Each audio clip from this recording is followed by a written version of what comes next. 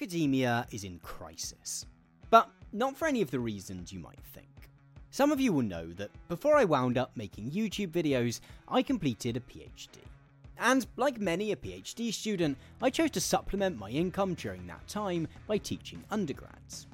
I had the opportunity to work with some amazing colleagues and students, and I really loved being in seminar rooms, facilitating discussions and supporting students as they learned to articulate their thoughts about the world around them. But it wasn't always easy. The workload was substantial. Expectations from both the institutions and students were high. The hours were often awkwardly fragmented throughout the week. And for a job which requires you to be, at minimum, working towards a doctorate, the pay was not great. Unfortunately, this experience is in no way unique. In fact, over the past decade, such working conditions have become the reality not only of fresh-faced PhD students, but of academics many years into their careers. A process of casualization, or what our American friends call adjunctification, has transformed academia from a model of middle-class stability into a sector marked by some pretty predatory employment practices. In today's episode of Induction, I speak with another tutor-turned-creator, Zoe B, to discuss how academia got itself into this mess and how grad students, lecturers and professors are fighting back. Zoe, thank you so much for being willing to chat with me today. Of course, thank you for having me. I'm good. How are you? Yeah, I'm well. I'm sort of towards the end of working on a new video, and so I'm in that thing where suddenly the days feel really short, and I'm like, I thought I was gonna conquer the world today, and actually I've written 2 paragraphs. But that's good. I find there's a nice amount of busy to be sometimes. Yes. Where I feel productive, but not so overwhelmed that I'm being crushed by a big rock. So I asked you to come and have a chat with me because universities are sort of in revolt a little bit. And sort of not the sort of students as we quite often expect. There's most of the time when you walk around a college campus, university campus, there's a little trestle table with someone revolting about something. Yeah. But at the moment, it's the staff. In the UK, we are, for anyone listening, we are recording this slightly ahead of time, so hopefully this might have all been resolved by the time this goes out. But in the UK at the moment, the University and Colleges Union, the UCU, are currently partway through about 18 days, I think it is, of strike action. We've seen similar strike action in the US, at the University of California, I think just before Christmas, just before the new year, had a big wave of strike action there. And the thing that links all these things together is what in the UK we often call casualization. I think in the US you often refer to as adjunctification, which is a brilliant kind of word that seems to sort of want you to stop about 3 times during it. And you made a fantastic video which kind of really summarized things up really well from a US perspective. And knowing that I feel like I've got lots of people who are either students or maybe university adjacent in some way in my audience. I'm sure you have the same. I wanted to kind of take the opportunity, knowing that anyone who's in the UK, but maybe also in the US, might be being affected by some of these strikes, to kind of talk it through and sort of chat about, what the kind of issues are that lecturers, professors, instructors, whatever particular word someone is having as their job title, the reasons why people are on strike. But do you want to start by talking about, because I'm sure all of your videos come from a place of genuine interest in whatever the topic at hand and sort of inquisitiveness is, but making your video, which everyone watching or listening should go and check out, this one was a little bit different because you've sort of got a bit more of a personal hook connection to this one. Yeah, so I am an ex-college English teacher turned YouTuber, and I taught college English for almost 5 years. And during those 5 years, I spent a couple of years at a Catholic university in the Midwest as an instructor, and then I spent a couple of years at a community college as an adjunct professor. And that sort I of like it. teaching experience and the difference between those two positions that I had really made me realize just how badly adjuncts are treated. And so this is a video that I have wanted to make for a long time, and I don't know why I ended up making it then. That's not really important. But so this is a video that I wanted to make for a long time, and it was really nice to see that it resonated with a lot of people.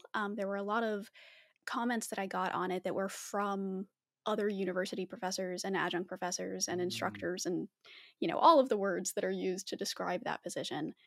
And it was just really nice to see people, I don't know, feel like they had been seen by that video, Yeah, because I mean, it's something that I doesn't get found it really talked about a lot. interesting. Sorry, go on. I found it interesting watching from like the other side of the Atlantic, how similar, like having done like I think I maybe did 3 years Mhm, maybe, sort of as a PhD student who was also like teaching seminars and mhm, stuff, like how and like I think maybe partly because universities are so like institutionalized, as like particular places. You're like, oh, some aspects of this must be unique to this particular institution that I'm trying to like work out how works. yeah. And then it was just really interesting to watch and be like, oh, even across the seas over where Zoe is, the experience feels very much the same, and how that fits into kind of like a trajectory that it feels like universities are on. Yeah, like that was, and so I'm not surprised that that you did. So did you get lots of other, um, yeah, like you're saying, instruct? Did you also get students being like There were taking something away some. from it? Um, there were some who it seemed to explain a lot of things for them. I got several Mm, comments that were like, "Oh, like now I understand why, my teachers seem so busy or so stressed or so, overworked."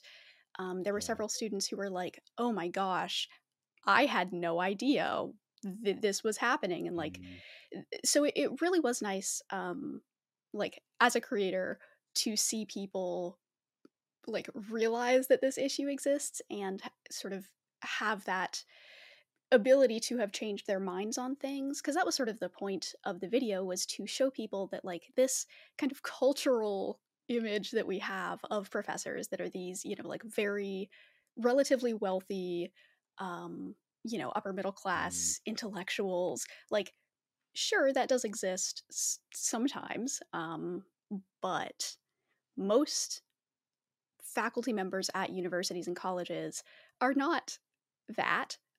They are young and not well off, are paid, poverty wages. And so I really just wanted to like open people's eyes to this issue, mm. and sort of set the record And straight on what reality is.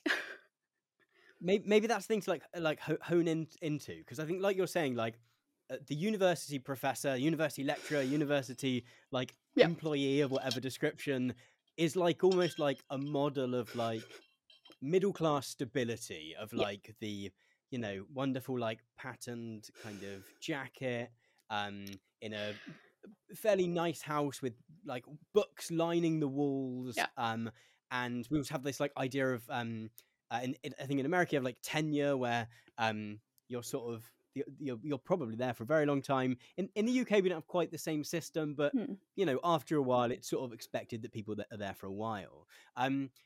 Maybe can you explain like what exactly we're talking about when we're talking about what I think you describe as contingent faculty, Hmm. and how that differs from this kind of mirage that we have of what a university uh, lecturer, instructor, whatever looks like. So tenure is, which I didn't realize that that was purely an American thing. That's fascinating to me.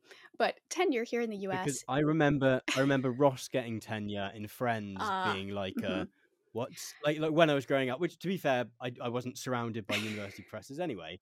But that being like one of those where you're like, what Mhm. does that mean? Yeah. But yeah, that's why I know what it means, is because Ross gets tenure at some point during Friends.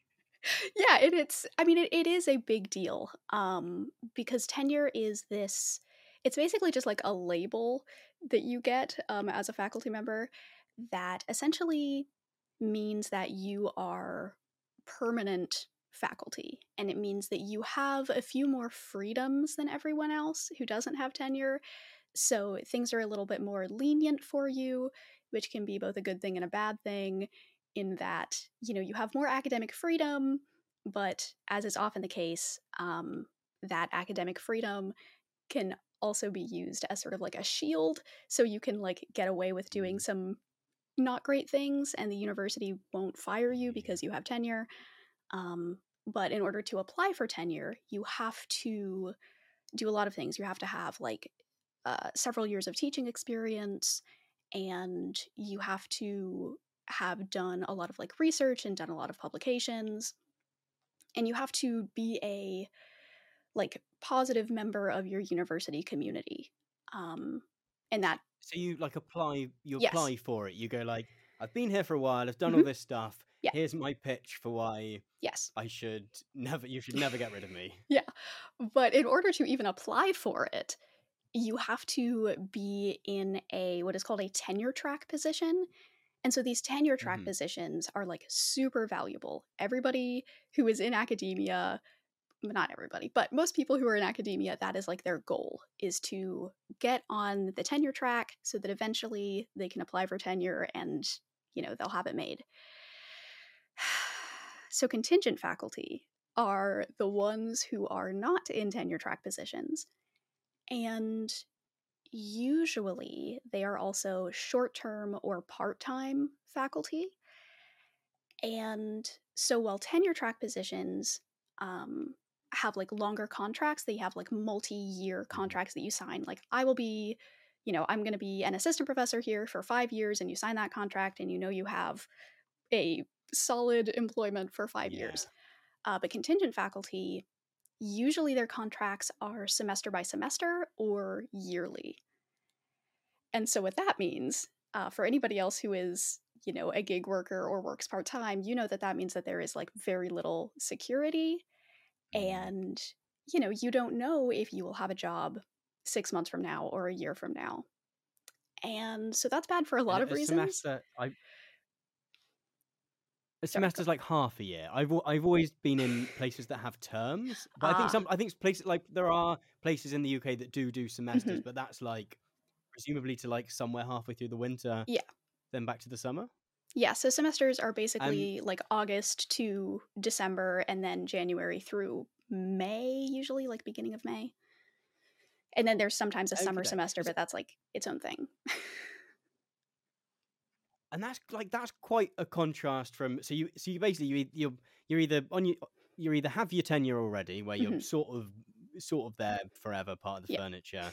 You be tenure track, you've still got like 5 years at a time. Mhm. Feels like um that feels pretty, that I mean that's more comfortable I think than anything I don't think I've ever had a job that I've been like I can comfortably know that I am here in 5 years. Yeah. um and then like it suddenly goes to this other extreme where it's like you have like what 3, 4, 5 months at a push. Mhm. Yep.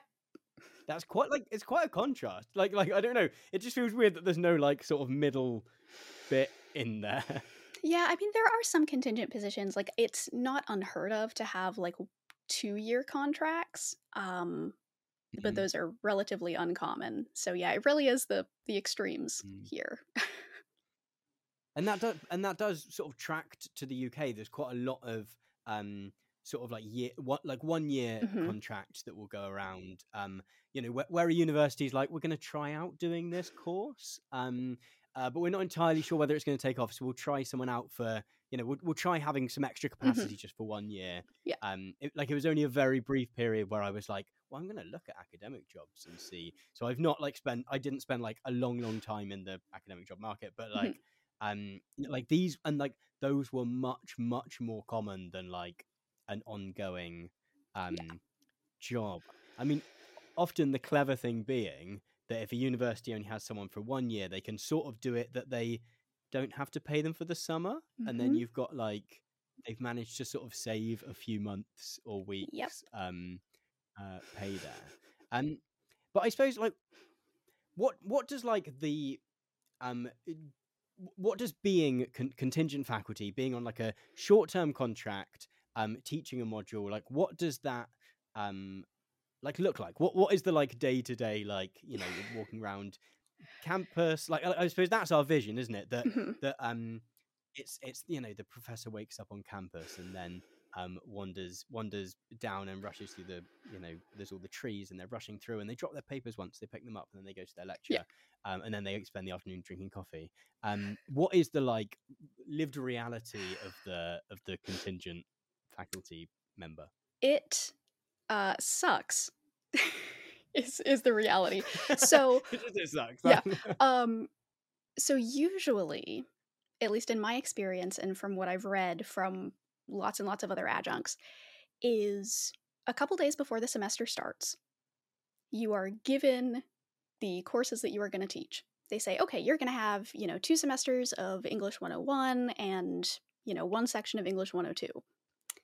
And then you are given the syllabus most of the time.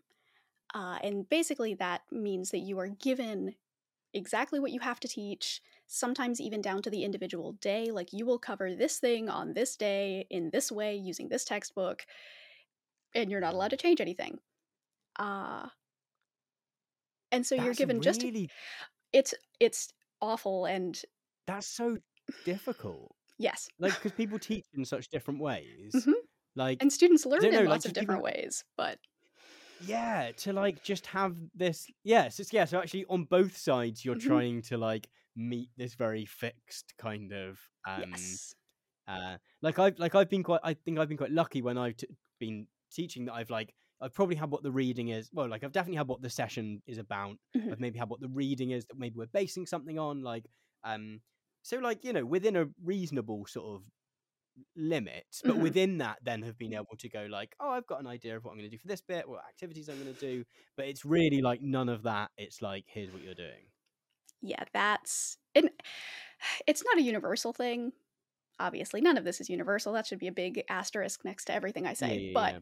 but yeah, that was my experience at the community college, was this very strict, rigid, like, you will teach this in this way, and if you change anything, you will be punished. And Mm. most of the time you get that the class syllabus or your class, your like course load, just a couple days before the semester starts, and so it's not like you could even do any like big planning Yeah. or whatever. So it's, you're just thrown into this immediately, and then on a day-to-day is that basis. is that part of it? Is that like the hope, is that like they don't have to pay you for as much planning if you like get it 2 days, like if it's all like there, that you like won't have to plan it because you've sort of got it? Well, I don't, because we don't get paid by the hour. We are really just paid in like big lump sums.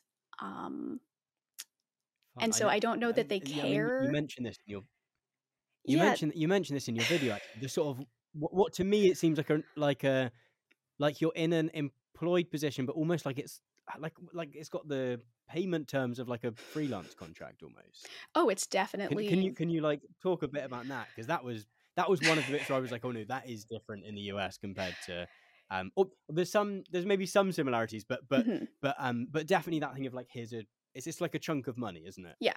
So we are paid by the credit hour usually. And credit hours are there's just so it's all so complicated, and they obfuscate everything so much. So credit hours essentially are equivalent to contact hours, and that means how many hours a week the class meets. Most classes are Hmm. 3 credit hours. So you meet for 3 hours a week, broken up in a variety of ways. And Hmm. um, so most contingent positions, they tell you how much per credit hour you make. And so for me at the community college, I made about $500 per credit hour, which means that for each course that I taught across an entire semester, I got $1,500, which is not very much money. Oh, so yeah, so per credit hour per week. Yes. Yeah, So, not like, because if you listen to that quickly, you'd be like, oh, $500 an hour. That's but so you get, so per credit hour per week. yes. Wow. So what was like the headline figure again? Like per semester? Per semester for one class, I made Hmm. $1,500, and that's Right, and it. that's like a That's nothing. It's not. It's 15-week. oh yeah, 15 or 16. Yeah. And so And that's and to usually they would pay us. I want to say that it was like monthly payments, though. I mean, this like is a it's different from school to school. So really, I hmm was paid hmm 3 chunks of $500, which is no money. And even if you're teaching multiple courses, like it doesn't really add up, especially when you're mm. teaching different courses, and so it's all of your planning and everything is exponential. Um, so yeah, But it. and Oh, that sorry, go on. I mean, so I think what you talk about in your video is that Mhm. like $500 per credit hour, um, is that's based like how much you're paid is based on the contact time that you Mhm. get, Yep. but I'm guessing that the amount of time it takes to plan, the amount of emails you get from students asking questions, the amount of like marking and stuff, like that's presumably like not always exactly fixed to that. Nope. Like a two classes that had 3 hours a week could have very different like amounts of assessment and amounts of marking and amount of Yes. planning and amount of contact, like emailing and stuff, Mhm. admin, I guess, which makes it seem like just a really weird way to because I guess that sort of means that you get to decide how much planning that you do, Yeah. but if you don't do enough, you're going to do a really bad job, and you don't Mhm. have the you don't have the contract for next semester yet. So Yes. you sort of, if you try and do the amount of work that would mean that per hour it would sort of make sense, Mhm. then you potentially don't get asked back. Yeah. Yeah, and a lot of contingent faculty, the way that the school decides whether to renew your contract, a lot of it comes down Mm, to student evaluations. And student evaluations are it's the thing at the end of the semester where they're like, how much did you like this professor? How much did you like the class? What would you change? Et cetera, et cetera. mm, And as an instructor, the best way to get positive student evaluations is to just give the students whatever they want, um, cater to the students. And I don't mean mm. that in a like, differential, pedagogical, Yeah, whatever. I mean yeah. like, you grade very leniently, and you give them plenty of time off, and you don't assign lots and lots of homework. And a lot of that comes down to not being as like rigorous, or not pushing Mm, students as hard as you maybe should in order to get the best um, like learning outcomes from them. And so it It's all like it's it if just it's it anything, if it's sorry, go. anything, I was gonna say if it's anything like the sort of feedback stuff that that sort of started to dominate in the UK, it's Hmm. not the kind of like sort of constructive bit where you know maybe you do sit down with your students in the last class of the term and go, or semester, and go, oh, what did you find really useful, Hmm. what was still a bit of a challenge, what could I have explained better, what could I have was there anything about my style of teaching that was, it's very much like marks out of 10 on Hmm. various different things, Yep. kind of, would, how many stars out of 5 almost, is it Yes. that kind of thing? Oh yeah, it's very like objective, data driven Mm, evaluations, and those mm, as a lot of things, it is very different depending on like I, as a young woman instructor, get mm, very different comments from my male colleagues, and like people of color, and queer instructors. Like there are a lot of things that students have implicit biases, just as a lot of people do, and mm. there doesn't really seem to be any way of like mitigating that from an Yeah. like evaluation point of view. But so it's all Yeah, I've broken. definitely seen a lot of like evaluations of the valuations that have like brought that up and have Hmm. gone, yeah, actually, all these implicit biases come out in the in this attempt to make it a kind of standardized score. Yes. Um, uh, so yeah, it's difficult sometimes, that conversation where Hmm. it does sound like you're sort of suggesting like students should have no input into, we need to give them really hard tests, but it does make it really hard because sometimes your job as someone who is teaching is to sort of challenge a bit and Yeah. to um yeah, sometimes it is those modules or classes that are a bit harder that really push students to uh to new heights, hopefully. Yeah. And so, like, all of it comes together, like the pay and how, you know, frustrating the evaluation process is, like, all of it comes together to sort of incentivize professors to put in less work and be, much more lenient and just do a lot of stuff that isn't good. And that's really what it comes down to is, these adjunct instructors are not always able to give students the kind of education that they deserve. And it's not all their Mm, fault. Sort of going back to that idea of like, what does the day to day look like for mm, adjuncts?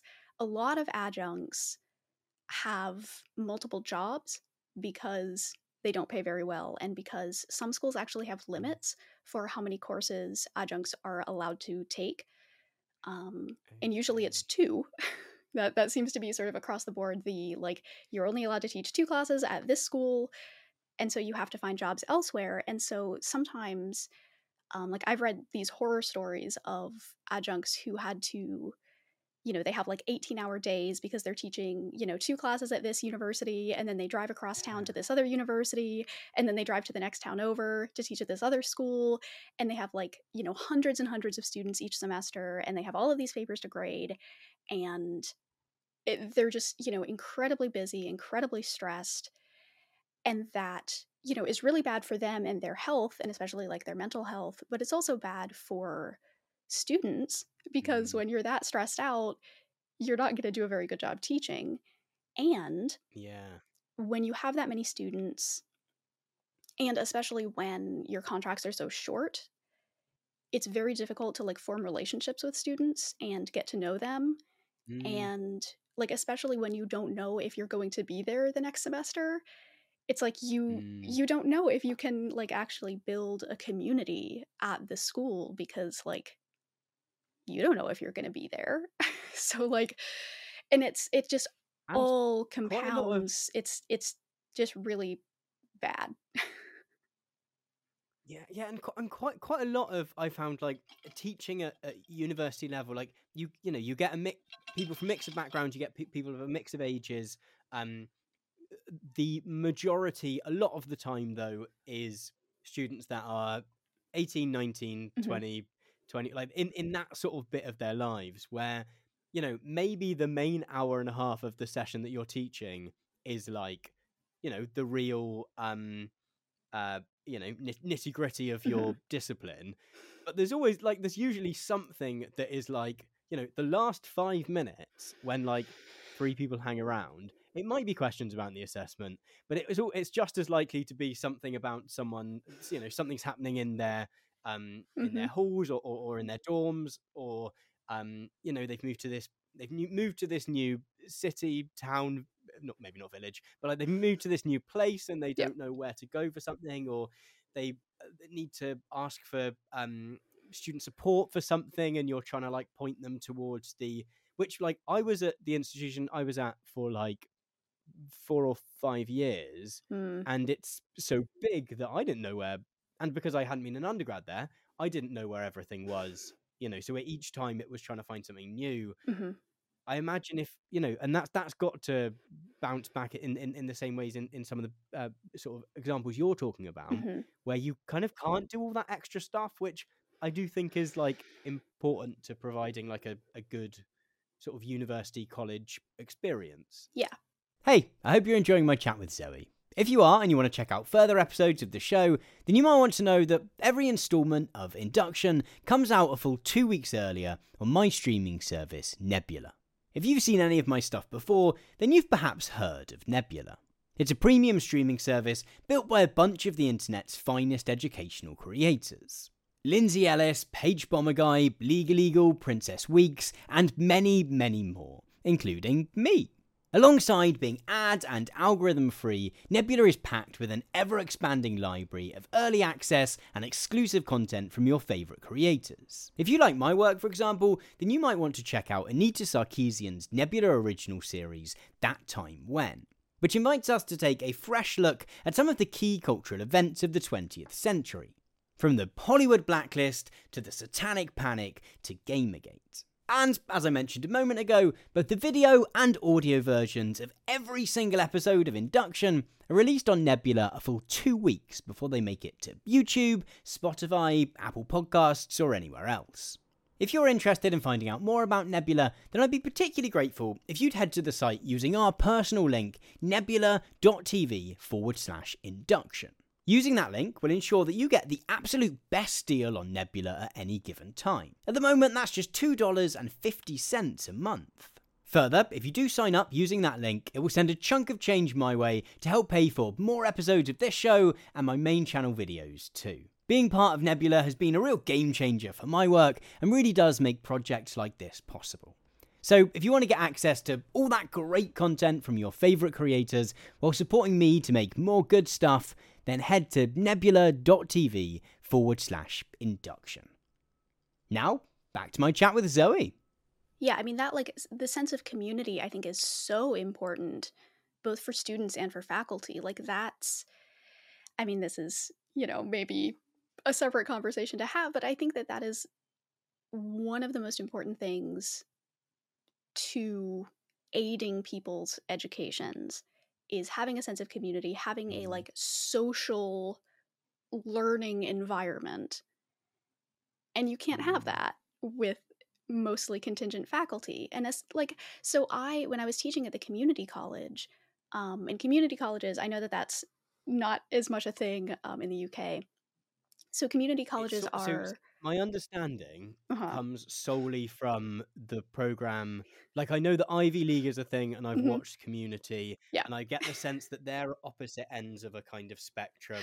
Yes. And then I presume there's, like, I've heard the phrase, like, liberal arts college, and you two described a Catholic college. Like, yes. Can you put these pieces together for me into, like... So at the very top, we have the Ivy Leagues, and those are very old, very prestigious schools. Really, it just comes down to age. Like, that's what differentiates Ivy Leagues from other prestigious schools. But so we have those at the top, and then we have... Well, I guess, do I want to go in terms of, like, quality or size? Well, so next we have, like, prestigious universities that are not quite as old. And so these would be things like Johns Hopkins, University of North Carolina, Chapel Hill, like, schools that do a lot of research and do a lot of, like, really big stuff, but are not, quite so old. And then we have, I guess, the, like, middle of the road kind of, like, state schools. So that would be, like, a lot of your state universities, like University of Michigan or West Virginia University, that are big, not as selective when it comes to like, admission, but you also have large private universities. And so, like, that's where I taught first, was at a large private Catholic university in the Midwest. And that would also be, like, Notre Dame. What does it... Without wanting to get too bogged down in the intricacies of the system, what does it mean if they're private as opposed to... Does that mean anything much? It means a couple of things. It means that they don't get as much public funding, and that they don't get any public funding if they're private. And because of that, they are usually more expensive. Like, the school that I taught at was like $50,000 a year, which is a lot, but not as much as some other schools. But public schools get more public funding, can be cheaper, and also tend to offer more scholarships. Like, I know, like, WVU was, I want to say, like, $16,000 a year for out of state, maybe. because there's also like state schools, you get like tuition is less if you come from the state that the school is in versus if you Okay, don't. like It's go to a your home one. Yeah, it's a very complicated system that I don't really understand. So Sorry, then that was it's a bit okay. of a digression. It's fine. Um, it is. I can imagine from an outside perspective, it's like, what even is this? Well, Um, I'll let you finish because I think we've got a similar-ish kind yeah. of thing going on. But I'll let you So finish explaining your side. okay, so we have like the state schools, and then we have um I guess I'm going in terms of like size here. So below those, we Mm, have smaller, more local institutions, and those are often the like more rural universities. Like where I finished my undergrad was at a like smaller university near my hometown. Um, and like it was fine. Like they're not incredibly prestigious. They're just a place to get a degree. They're very middle of the road. Um, mm, and then below those, we have these liberal arts colleges. Now, liberal arts colleges are very unique in that they are very, very small and they focus mhm, on liberal arts educations, which essentially means that instead of like focusing on individual disciplines and focusing on like research and like you are going to this school to get a biology degree and you are just going to get biology and that's your one thing. These liberal arts schools are more about breadth mm, and they are more like, I don't know, they're often more like experimental and give more like freedom to students from like an educational perspective. And that's actually where I began we my undergrad degree was at a small private liberal arts school, and it was phenomenal. It was just absolutely amazing and really incredible educational experience. I was pushed really hard because they're usually very like selective, but the downside to all of this, some universities in the UK have started doing like liberal mm, arts degrees now, where I think you it's great. which essentially I think it's like a sort of educational buffet Yeah. where you get to be like, oh, I want to do a little bit of Hmm. philosophy, but also some geography, and it's Yep. like from the perspective of someone who's then gone on and done like postgrad stuff, Hmm. it makes much more sense to be Hmm. able to go like because things do cross over so Hmm. much more than um we like to think. Like, Yeah. yeah, I really like it Yeah. as a model. I think it's I am really a cool. huge fan, but the downside is that they're usually incredibly expensive. Like the school that I went to was $50,000 a year, also, and that's why I only spent Oh. 2 years there because even with like I got the best scholarship that they offer, and Mm. that still only covered like half of the tuition. And so luckily, like I had some savings and stuff, so I didn't have to take out like $50,000 in student loans, but I still took out lots of student loans. Um, Yeah. and so there are pros and cons. But so then below that, we have our community colleges. Now, these are relatively large, but they are usually not residential. So, like, they don't have dorms and they do not offer usually 4-year degrees. So, we have like bachelor's degrees and then we have graduate degrees like masters and doctorates and JDs and all that stuff. Hmm. And so universities offer 4-year degrees and graduate degrees. Colleges just offer 4-year degrees. So like liberal arts colleges usually are just bachelor degrees. And then community Okay. colleges only offer 2-year degrees, which are called associate's degrees. So community colleges are usually Mm. very, very cheap, but also have the highest level of contingent faculty and are non-residential, so you don't get a lot of that like community, which is ironic, I guess, Mm. that you don't get a lot of that community. Um, but because they're so inexpensive, a lot of people choose to like take their elective classes there or do the first 2 years of their degree there and then transfer to a 4-year school. And so they're really useful for Okay. a lot of those kinds of things. They also do a lot more like technical kind of stuff. So like they're sort of the opposite end of the spectrum from like liberal arts schools, where liberal arts schools are more about like big picture concepts and much more like high Mm, level, like thinking about things in broad strokes. Whereas community colleges are like, I want to get a certificate in welding, so I'm going to take, these 8 yeah, welding classes so that I can have a paper that says, yes, I am a certified welder, and that's what I'm going to do. And so they serve very different I kinds think of like populations. there's That's it. That's kind the of whole spiel. it's sort of like it's different from the UK, but Mhm, there has sort of grown to be a sort of similar structure in that we have like the super duper old universities like mhm, Oxford, Cambridge, um, uh, some of the ones in London. Then there is what's called the Russell Group, which is essentially an attempt to make an Ivy League in the UK, like really brazenly. Um, it's just named after the like I think like the sense I get is that the Ivy League developed a bit more naturally, whereas this they literally met at a hotel and were like, we're going to be exclusive universities now. Um, and then there is sort of slightly newer universities that in 1992 they made it so that more types of mhm, institution could apply to be like an official university. And then we have like colleges, which used to be more of a when you're sort of 16, 17, 18-year old, mhm, like they used to do that. And they still do. Like I went to a further education college, but now lots of those also mm, offer degrees as well. And here the degree is on paper is the same, but mm, they're all sort of about they all sort of 3 years. They're all called a BA, or BSc or B whatever. But the institution that it comes from does mhm. um is sort of something that people would notice. They would notice Yeah, if you had it from whatever your town is called, college, as opposed to the University of Oxford, like, or yeah. or somewhere within that.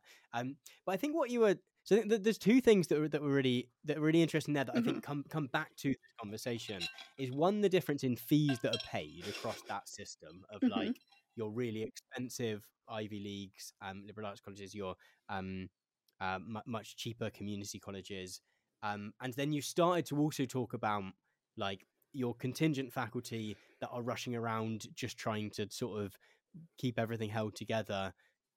You were suggesting, and you talk about this in your video as well, that there is much more of a use of contingent faculty in those.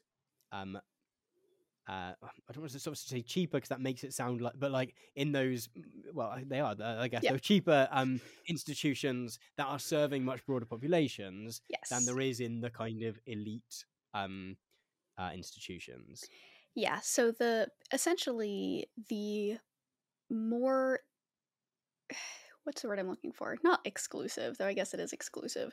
Um, the It's hard to schools, talk about the ways things are perceived without reinforcing that, isn't yes, it? Like that's what I was trying to yeah. do a second ago. Um, The schools that have much lower acceptance rates, so the schools that are much more difficult to get into, often tend to mm, be more expensive for lots of reasons. And those types of schools are mostly uh, not contingent. They are mostly tenure track or tenured instructors, especially as you get up higher in like freshmen and sophomores. So, like first and second year students are probably going to be taught mostly by contingent faculty. But the further you go in your educational journey, the more like actual tenured instructors you will have. And then at these less expensive schools with much higher admission rates, you get lots more contingent faculty. And you might think like, oh, like that's just because these schools have, more students, they need more teachers, and that's, mm, but no, like as a percentage, as a percentage of faculty, larger okay, yeah, schools, less expensive schools have more contingent faculty. And and so that serves to sort of, I don't know, like perpetuate the, people who can afford to go to these very selective is the word I was looking for. These very selective schools mm, are getting usually better educations from instructors who are not like rushing around and super stressed and like paid next to nothing. And that it's not to say that Mm. adjuncts are bad Yeah, teachers. it's not Adjuncts, that it's not that yeah, they're yeah, that's what I was it's gonna say. that It's not that they're better they're teachers, but it's the conditions. context you're in. Yeah, the conditions make good teaching like very difficult to do. Um, and so the teachers at these very selective schools are not facing those conditions, so they can spend more time and energy on the students that they have.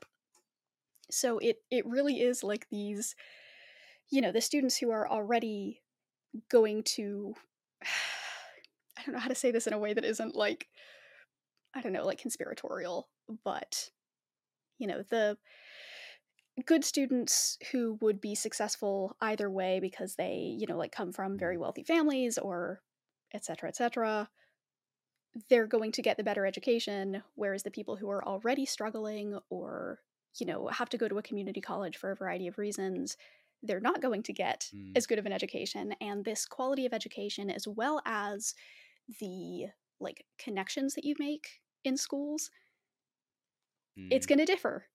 And so, Yeah. you. Which is a really big part of it, actually. I Mhm, was reading a book a little while ago, which is sort of about social class in Britain in mhm, the 21st century, and it's kind of like what does sort of class look like today? And there's a whole I think I want to say there's a whole chapter I think about universities, um, because like so much of it for all kinds of different reasons mhm, in the UK, and I'm fairly sure a lot of this will apply elsewhere in the world as well. Um, there's so many different ways and many different reasons for which university, yeah, if you do go to that elite school, that it does set you up. Like one of the things it was talking about was that how um most people, or a lot of people at least, meet someone who is at least going to be their long-term partner for mhm. quite some time whilst they're at university. Yeah, It's not to say that everyone meets someone at university. That's not to say that all those relationships last forever. But like yeah, enough people do that it is like a substantial social phenomenon.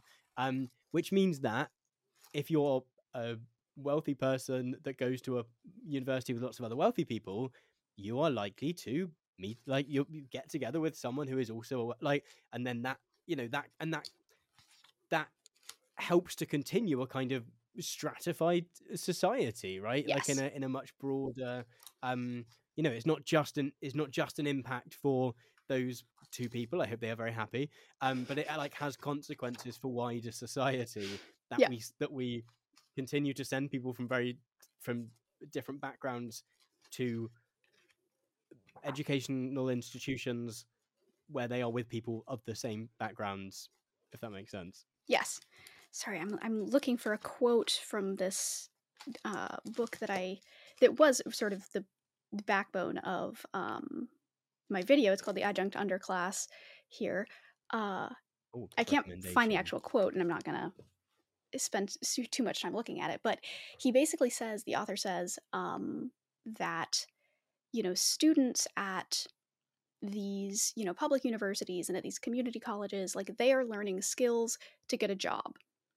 Whereas the Mm. students at these very prestigious schools, these very selective schools, these Ivy Leagues, when they go to school, the side effect is that, like, yeah, they'll probably get the skills to get a job, but really what they're Mm. learning is how to make these important connections, how to do the kind of socializing that is required in sort of these upper echelon social circles. And the way he puts it Mm. is they're not learning how to get a job, they're learning how to rule the world, which I think is maybe a little dramatic, Yeah. but that is sort of what it comes down to is like the school that you go to is not just about the education you get, it's also about all of these other things. And so it is sort of self, perpetuating when it is stratified like that. Yeah. Yeah.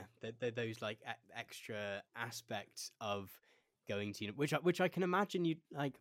Yeah, you don't realize unless you have spent time at one of those institutions. Hmm. It is that thing where yeah, we don't have like fraternities and sororities in the UK, but we have like club, like, what do you call them? Societies we often Mhm. call them, where it will be like the football society, or it will be the they have all sorts, like water polo. There'll be loads of sports ones. There'll also be like there'll be a drama society and a, but like those in themselves will are like almost as much a part of like you see this like at Oxford and Cambridge, for example, like the Footlights societies, which is Mm. their kind of theatre society in many ways, I think, and they might also have theatre societies, but like the amount of like famous UK comedians, presenters, actors who like that specific like university society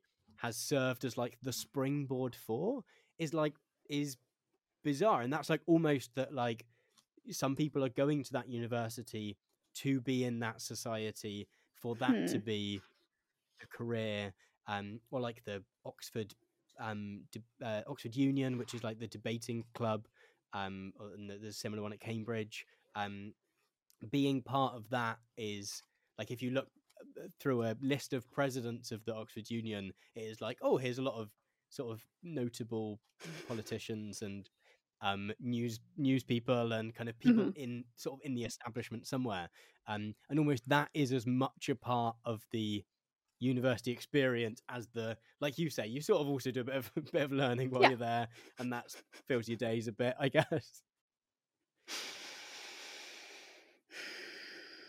And it's interesting to hear about the ways in which, yeah, that you do. I mean, it's almost like counter to that, the ways in which, despite maybe if you are going to a more slightly more elite institution, the fact that maybe the education is the secondary bit to everything else, all the social stuff.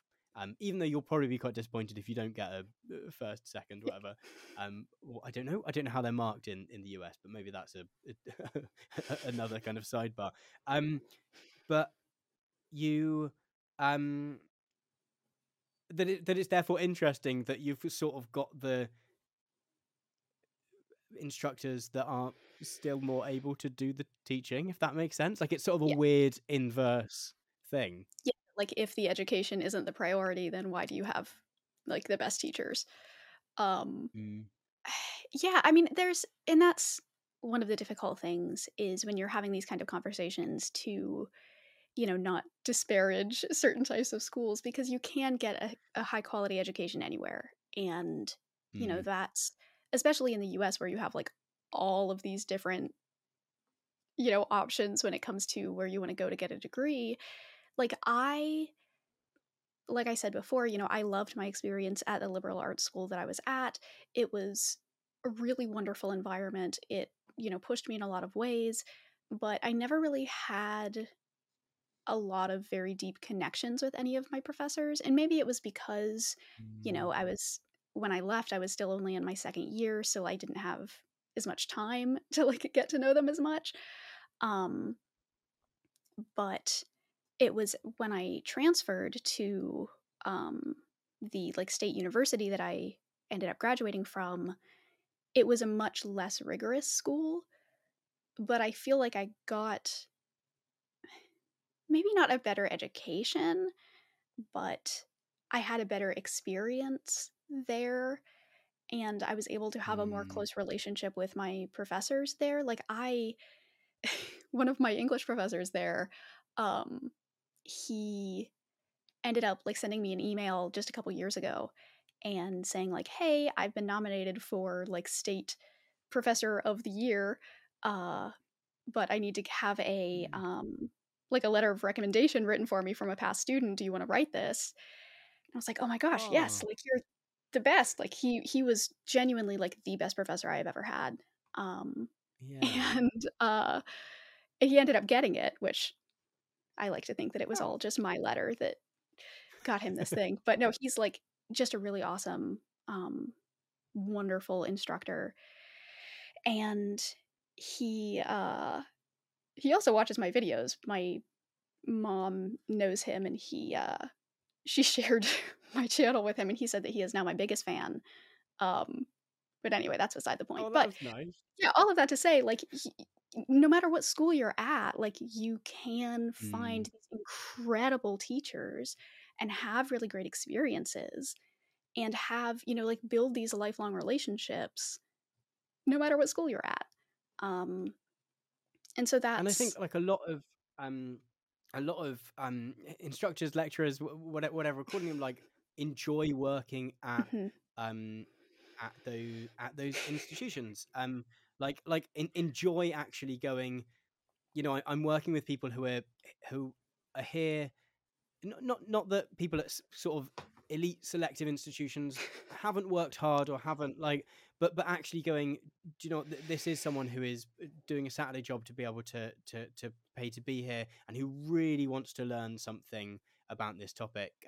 Like, I think most of, like, most friends that I can think of that have probably got the most out of their sort of higher education experiences have been people that have maybe not gone straight away, and then have, worked for a bit, and then done some form of kind of distance, or like, mhm, so there's a thing in the UK called the Open University, which is like, basically just really focuses in on being, mm, it's like a sort of public university like any other, but really focuses on being like really good at distance mm, learning.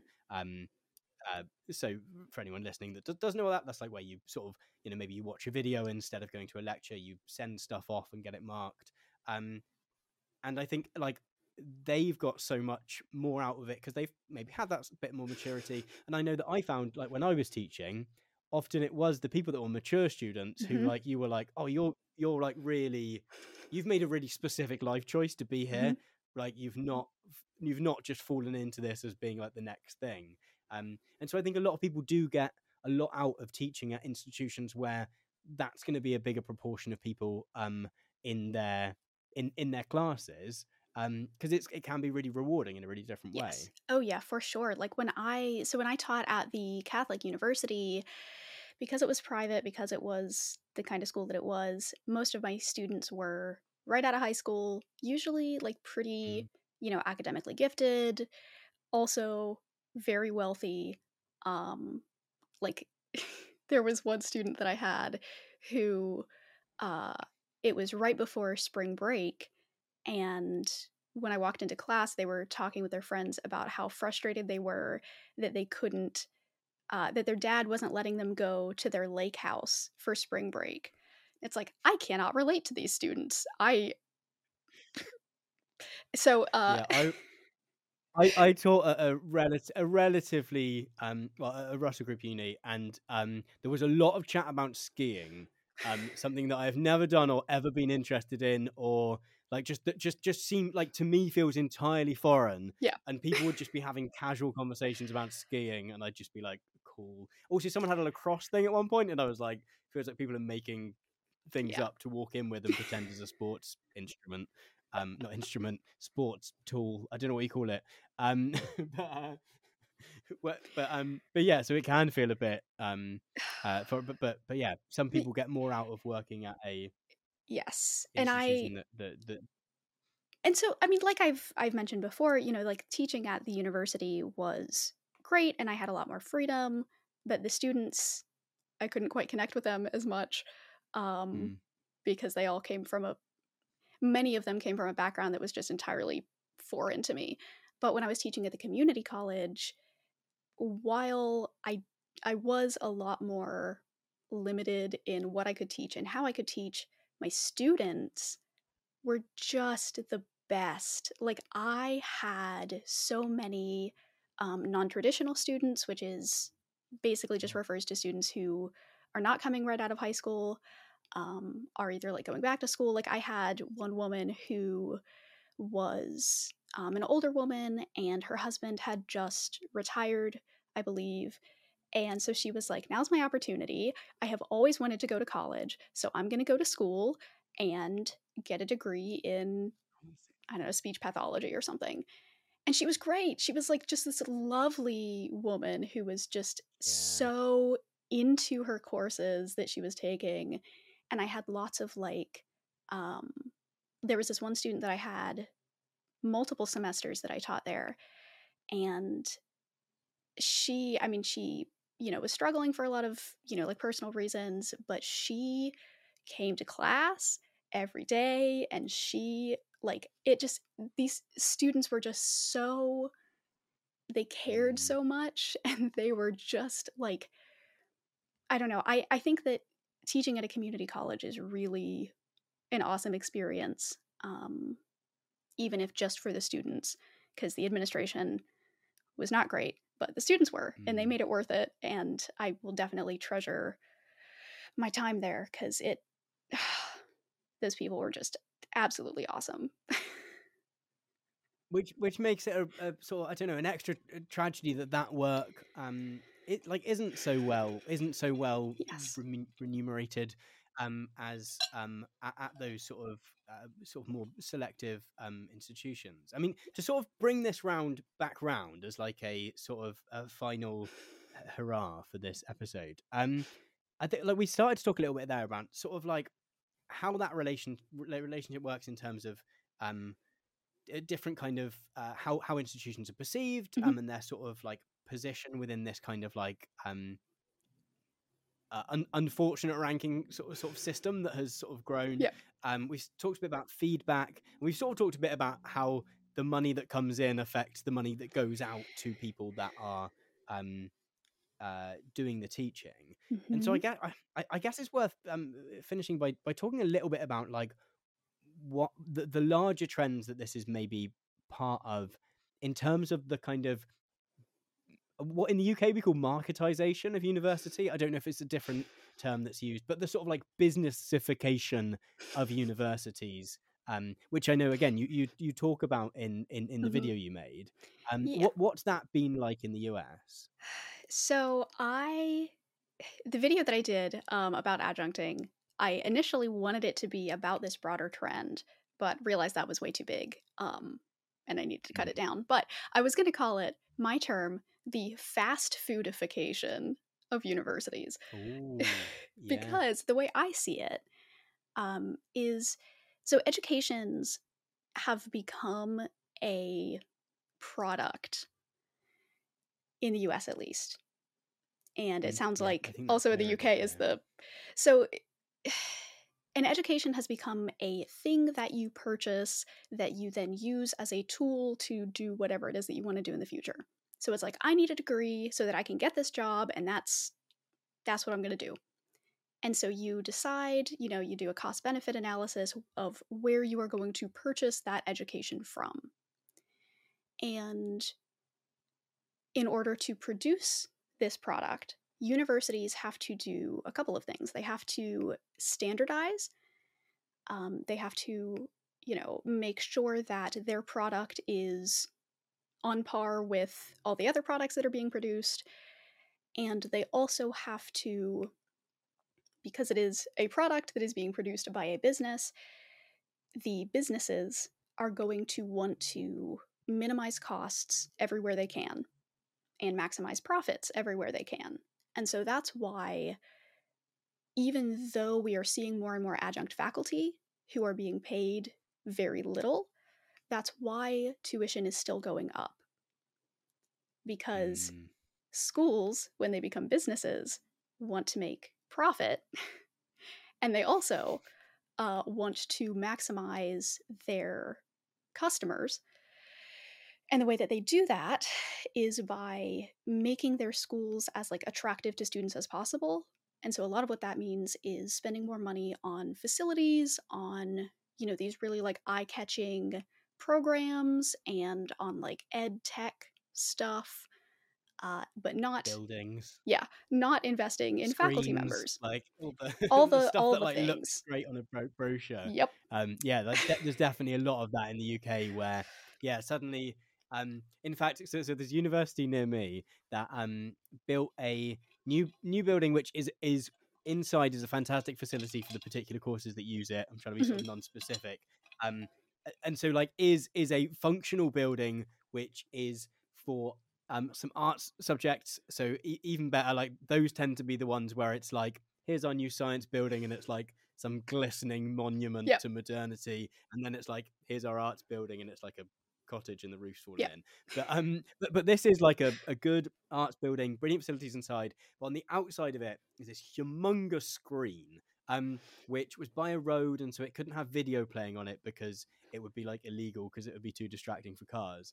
But then like a couple, maybe 2, 3, 4 years, maybe a little bit longer, I'm not sure, into them having that big screen there, a bit of it broke. And because it was such a like bespoke thing, this massive screen, it had to be this one company that could fix it, and that company had gone out of business. And so Oh there's now no. just this big I mean, presuming they've not fixed it in the last like bit of time that I've not walked past it or I've not looked up at it, it's now just this sort of monument to universities spending huge amounts of money on sort of stuff that looks good in brochures rather than on people to teach their courses. Yeah. That's yeah, absolutely a perfect encapsulation of this entire issue.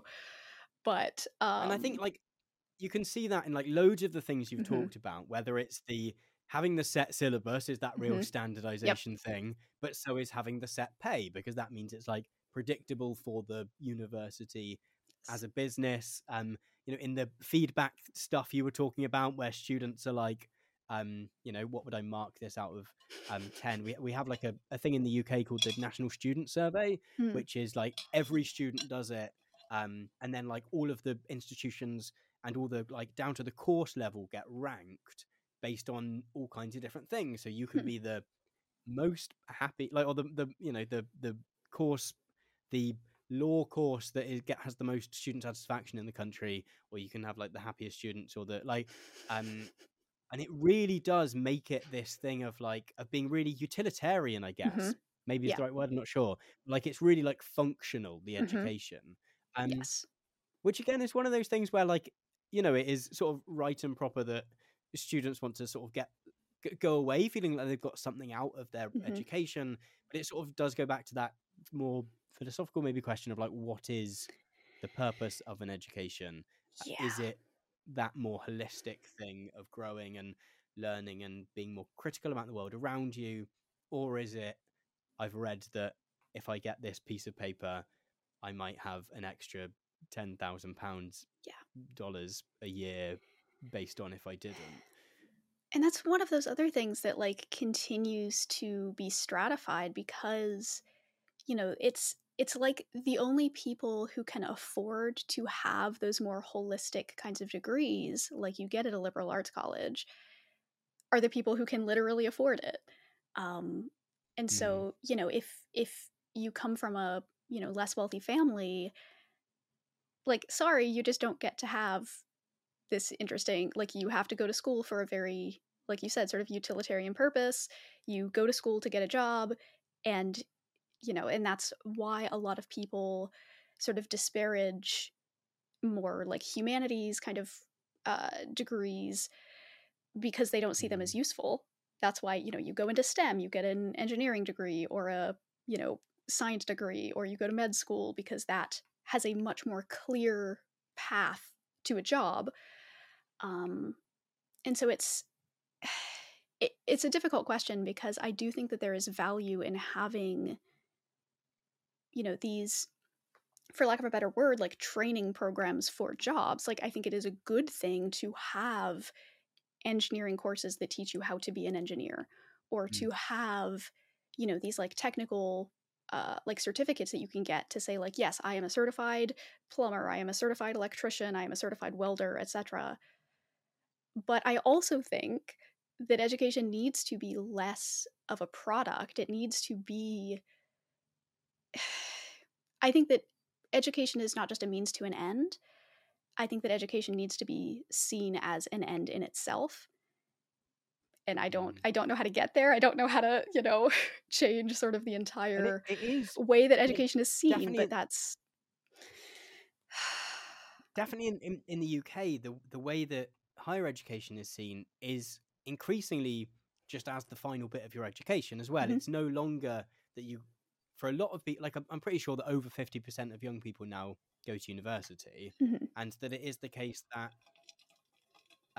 you get to the end of I say this as someone who sort of did ask some of those questions, but you get to the end of school, and it is the option of least resistance to a lot of people is going to university, and yet we don't treat it like it's the last bit of school by funding it like in any way, whether it's the design of it or whether it's the way in which no one, well, some people do pay to go to school, but most people have the option of school not costing at least.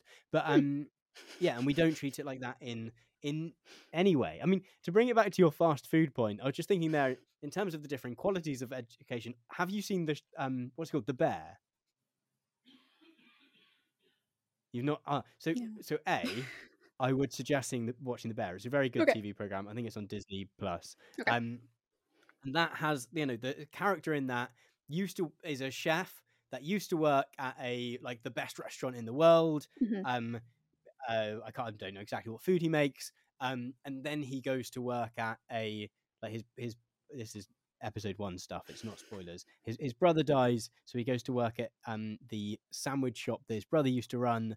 And suddenly, he has all the same skills, all the same expertise, but he's suddenly working in a tiny kitchen, and they don't have very much money to run the restaurant with.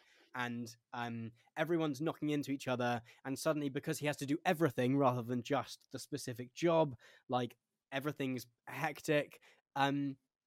And it reminded me so much of that, of if you place the same person with the same skills in two different, if you pay them well and furnish them with being able to sort of sort their lives out, and then they are able to do a much better job than if you don't pay them anything and they have to rush between two different universities in one day, and they don't have enough time to plan anything, and they are not going to be able to deliver to the best of their ability, and therefore a student's education is going to not be where you would want it to be.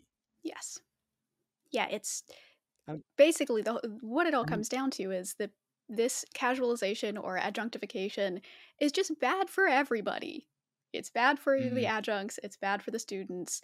I guess it's good for the schools because they're making more money, but it's bad for everybody else. Yeah. So I mean, which I suppose the point to end on then is that if you are a student and you are having lessons cancelled, that no one that is striking wants to be doing that. I'm sure they would all, I think we in a conversation about the problems with the academic job market, both of us have kept coming back to the reasons we really like teaching and how amazing it is to be, and people want to be doing that, and have just been put in a position where they feel that is their only option is to go on strike, and anyone who is listening that is presently on strike or thinking about it or has recently been, best of luck from me, from us. Yes. That maybe sounded patronizing, but yeah. And I guess the final thing to say is thank you so much, Zoe, for being willing to come on and talk. Yeah, thank you for having me. If people are watching, go away and watch Zoe's video. But is there any how do people find you on the internet? Well, I don't have a Twitter anymore because reasons. And so if you want to find me, just look me up on YouTube. Just look up Zoe B and I will be there. I make video essays about a variety of things. A lot of it is education related. A couple of my videos that I'm currently working on that should be out, maybe not when this podcast releases, but soon, are going to be also related to education. So if you're interested in that kind of stuff, be sure to check it out. And like and subscribe and smash the buttons. Thanks for listening to my chat with Zoe. I hope you found it as interesting and insightful as I did. As I mentioned partway through the show, if you want to check out further episodes of Induction, then there's no better way to do so than through my premium streaming service, Nebula. If you want to get exclusive early access to every single episode of the show a full 2 weeks before they're available anywhere else, and support me to make them at the same time, then you can do so by heading to nebula.tv/induction. Thanks for listening once again, and I'll see you in the next episode of Induction.